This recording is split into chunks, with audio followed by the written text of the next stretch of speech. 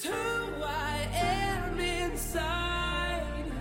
This is who I am. I'm not gonna hide. 'Cause the greatest risk we'll ever take is by far to stand in the light and be seen as we are.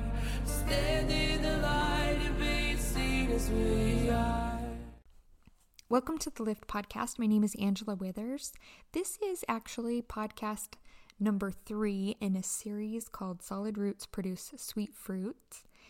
It correlates with a PDF packet that is free to download and print out from our website, liftmindbodyspirit.com, that will have notes and illustrations that will teach the principles that we'll be discussing today. You will probably gain more from this podcast if you've listened to part 1 and part 2 before you listen to this section, part 3. Today I'm going to be talking about secondary root truth principles. In this packet on page 4, there's a diagram that shows a seed being planted and then that seed growing into a small tree and then eventually growing into this large established tree that's producing apples. It's an apple tree that's become very strong and bringing forth fruit abundantly. In the previous podcast, we talked about what that seed represents and what that smaller tree represents as the root system is just starting to become established, and the fruit that we begin to see early on as we're allowing those root truth principles to become a firm foundation in our mind, and as we embrace our stewardship over our intelligence and our spirit. And today we're going to be talking about how to move and transition from that smaller tree to growing into this large, very secure and stable tree that not only allows stability for us, but it creates a place for other life to come with that fruit that's being produced.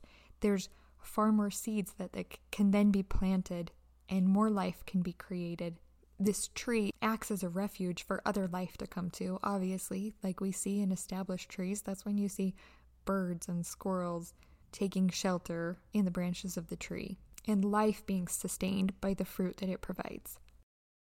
There is an order to everything that God does, and when we begin to learn that order and align with it, our lives become simpler and smoother. That doesn't mean there's not opposition there, and that opposition can come in the forms of obviously temptation or trials and challenges, but we understand the purpose of those trials and challenges, and not just the purpose, but the necessity of those trials and challenges that enable us to become firmly rooted in truth, which is necessary if we desire to become as God and fulfill and achieve our divine potential. When this tree is small, it has a prominent taproot, and that taproot represents our conscience. Over time, many root truth principles become firm and established as well. In the previous podcast, we talked about these preparatory root truth principles and the pattern of the testing process, and how we can pass that test well if we understand these root truth principles and intentionally choose obedience to our conscience, which is the light of Christ. I want to explain real quick that the light of Christ is the main governing power for our earth, for our solar system. That is why it's so critical to our spiritual and intellectual development for us to identify it and understand how it works, understand how it speaks and guides us personally, and align with it. Now, I'm not talking about any far out there concepts. I'm talking about our conscience. The light of Christ is our conscience, as simple as the thought that tells you when you stick your dish in the sink and you have the thought that you should wash your dish or that you should rinse it first well and then put it in the dishwasher rather than just leaving it in the sink.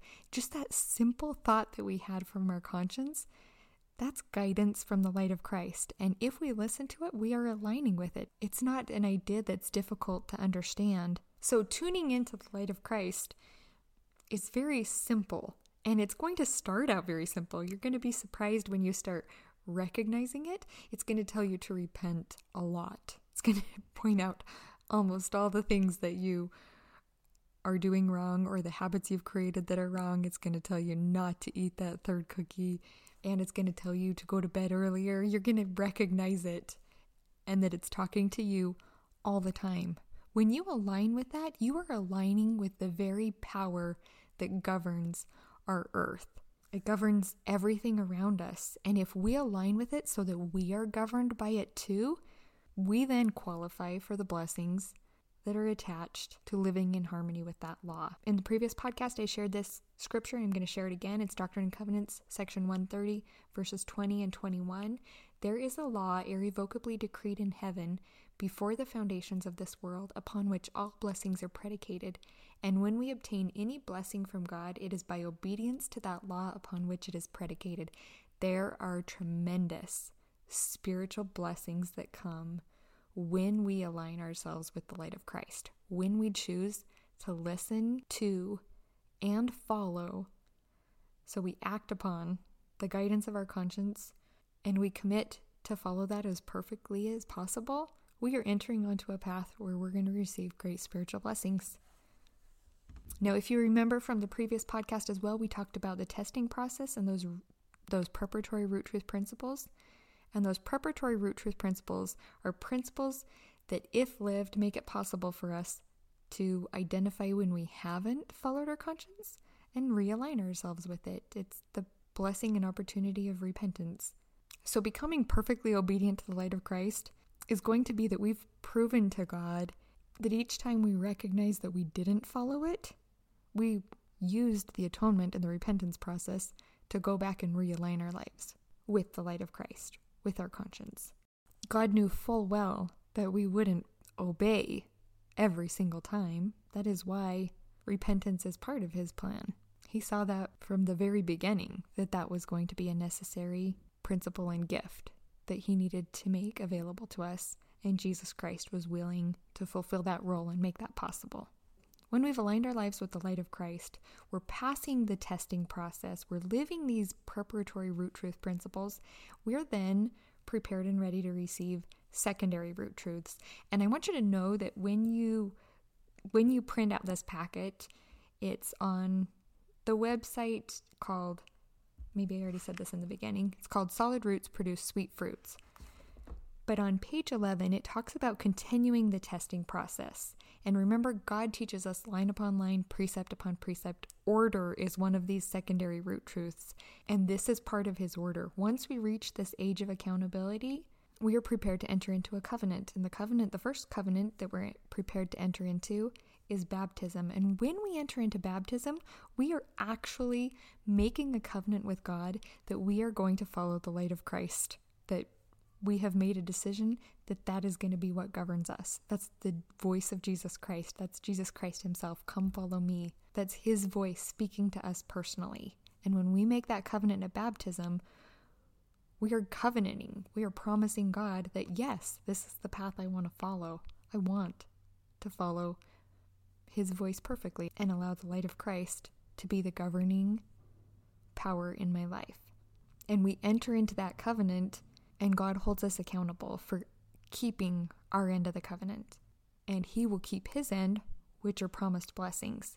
Now, I want to talk about the blessing associated with baptism, that from my perspective, it seems like it's become a tradition for us to get baptized or have our children get baptized at the age of 8 without maybe being taught this testing process, being taught about the light of Christ, learning how to hear and follow our conscience, learning about these root truths principles, which is really just the first principles and ordinances of the gospel, the process of faith and repentance.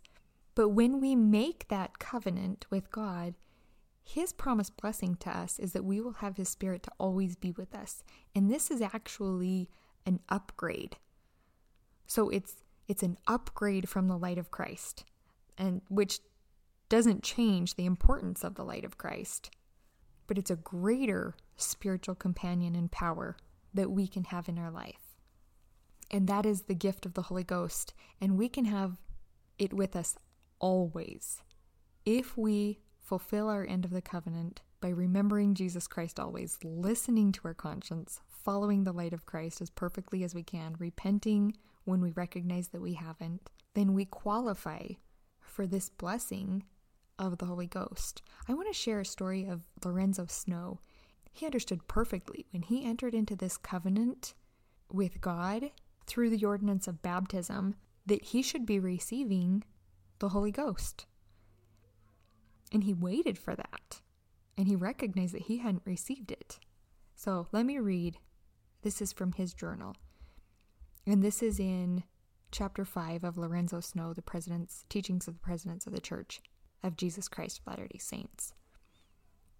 He says, previous to accepting the ordinance of baptism, in my investigations of the principles taught by the Latter-day Saints, which I proved, by comparison, to be the same as those mentioned in the New Testament taught by Christ and his apostles, I was thoroughly convinced that obedience to those principles would impart miraculous powers, manifestations, and revelations. I'm going to stop right here for a minute and say, he knew that if he entered into this covenant, he should be receiving miraculous powers, manifestations, and revelations. So now I want us to think back on our baptisms, or maybe the baptisms of our children too. If they weren't prepared and fully understood the covenant that they were making, did they receive these blessings? All right, I'm going to continue on now. These are in President Lorenzo Snow's words. Hang on, there's a word in here that I don't know how to pronounce. Let me Google it real quick. All right, he says, with sanguine expectation, that means like positive or optimistic expectation. Right, that's the word I just looked up. With sanguine expectation of this result, I received baptism and the ordinance of laying on of hands by one who professed to have divine authority, and, having thus yielded obedience to these ordinances, I was in constant expectation of the fulfillment of the promise of the reception of the Holy Ghost.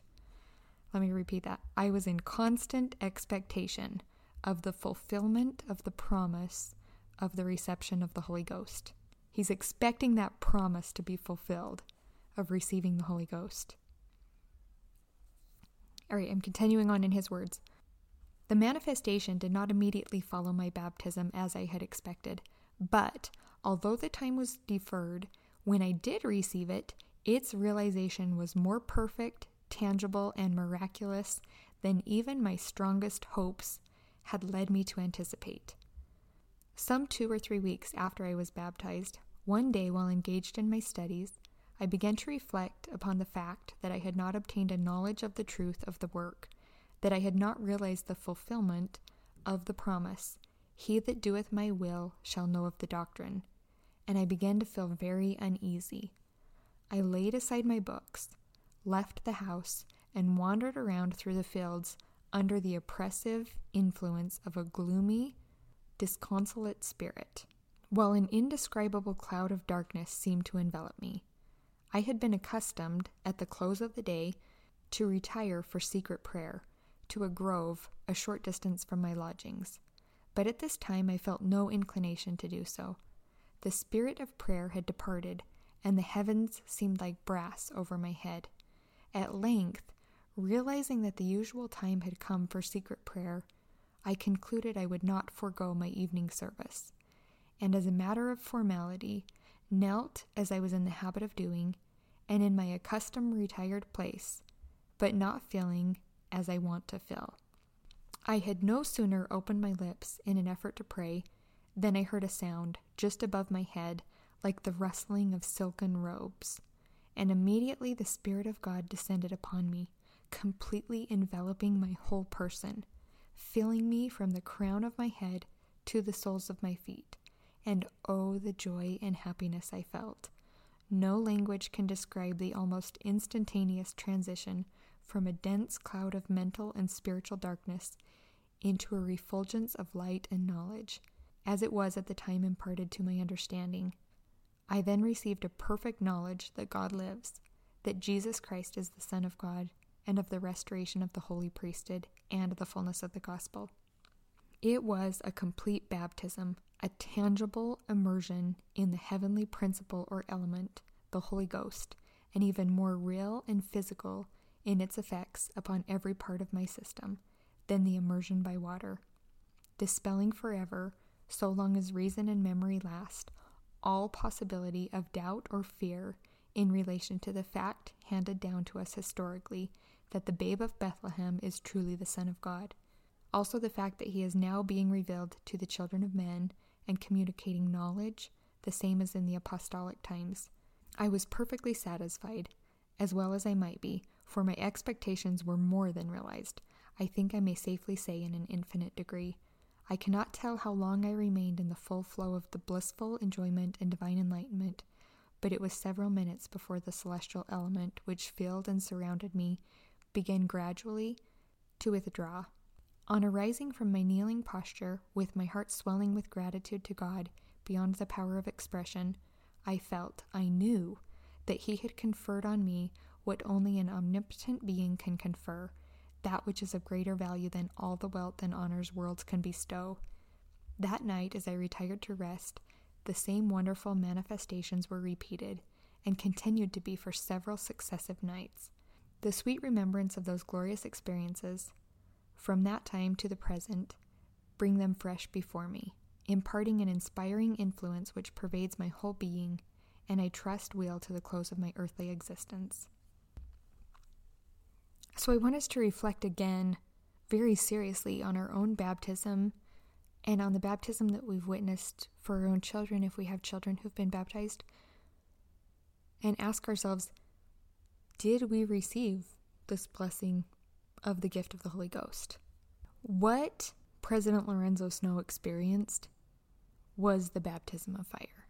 This was being born again. This is what Nicodemus came to Jesus Christ and asked him about, and Jesus Christ explained it to him. But there's a baptism of water and a baptism of fire.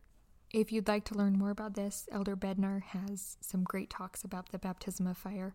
This quote is from Joseph Smith. He said, "You might as well baptize a bag of sand as a man, if not done in view of the remission of sins and of getting the Holy Ghost. Baptism by water is but half a baptism, and is good for nothing without the other half, that is, the baptism of the Holy Ghost." When we have intentionally chosen to become perfectly obedient to the light of Christ, using the atonement as soon as we recognize that we failed to follow it, and getting back on the path of following its instructions and guidance, that is the point that we are ready to make that covenant with God and be held accountable for it. And entering into that covenant through the ordinance of baptism enables us to receive the baptism of the Holy Ghost. So now I ask you, have you had a full baptism, or have you had half a baptism, as Joseph Smith described? On the churchofjesuschrist.org, under Gospel Topics, under Light of Christ, it says, "The light of Christ should not be confused with the Holy Ghost. It is not a personage, as the Holy Ghost is. Its influence leads people to find the true gospel, be baptized, and receive the gift of the Holy Ghost." Lorenzo Snow understood this. He understood how important it was to enter into this covenant of baptism and the ordinances associated with it, so that he could receive this great gift of the Holy Ghost, the baptism of fire, and having it as a constant source of power, guidance, and protection in your life. When we have fully received the gift of the Holy Ghost, we will recognize as soon as it leaves us. As soon as we fail to follow its guidance or fail to follow the light of Christ, it leaves, and we recognize that that companion has left us. The Holy Ghost begins to teach us correct principles, to teach us truth. And this is where these secondary root truths come in. As the Holy Ghost guides us and teaches us truth, we enter into a new testing phase. This is a quote from Joseph Smith. He said, "I teach them correct principles and they govern themselves." This is a quote from Richard G. Scott. "Principles are concentrated truth, packaged for application to a wide variety of circumstances.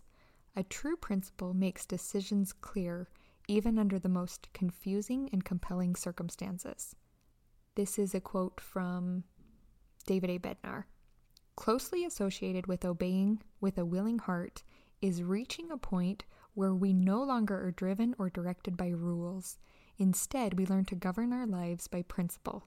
To be sure, we keep the rules, but we also begin to ask ourselves, what is the principle involved here?"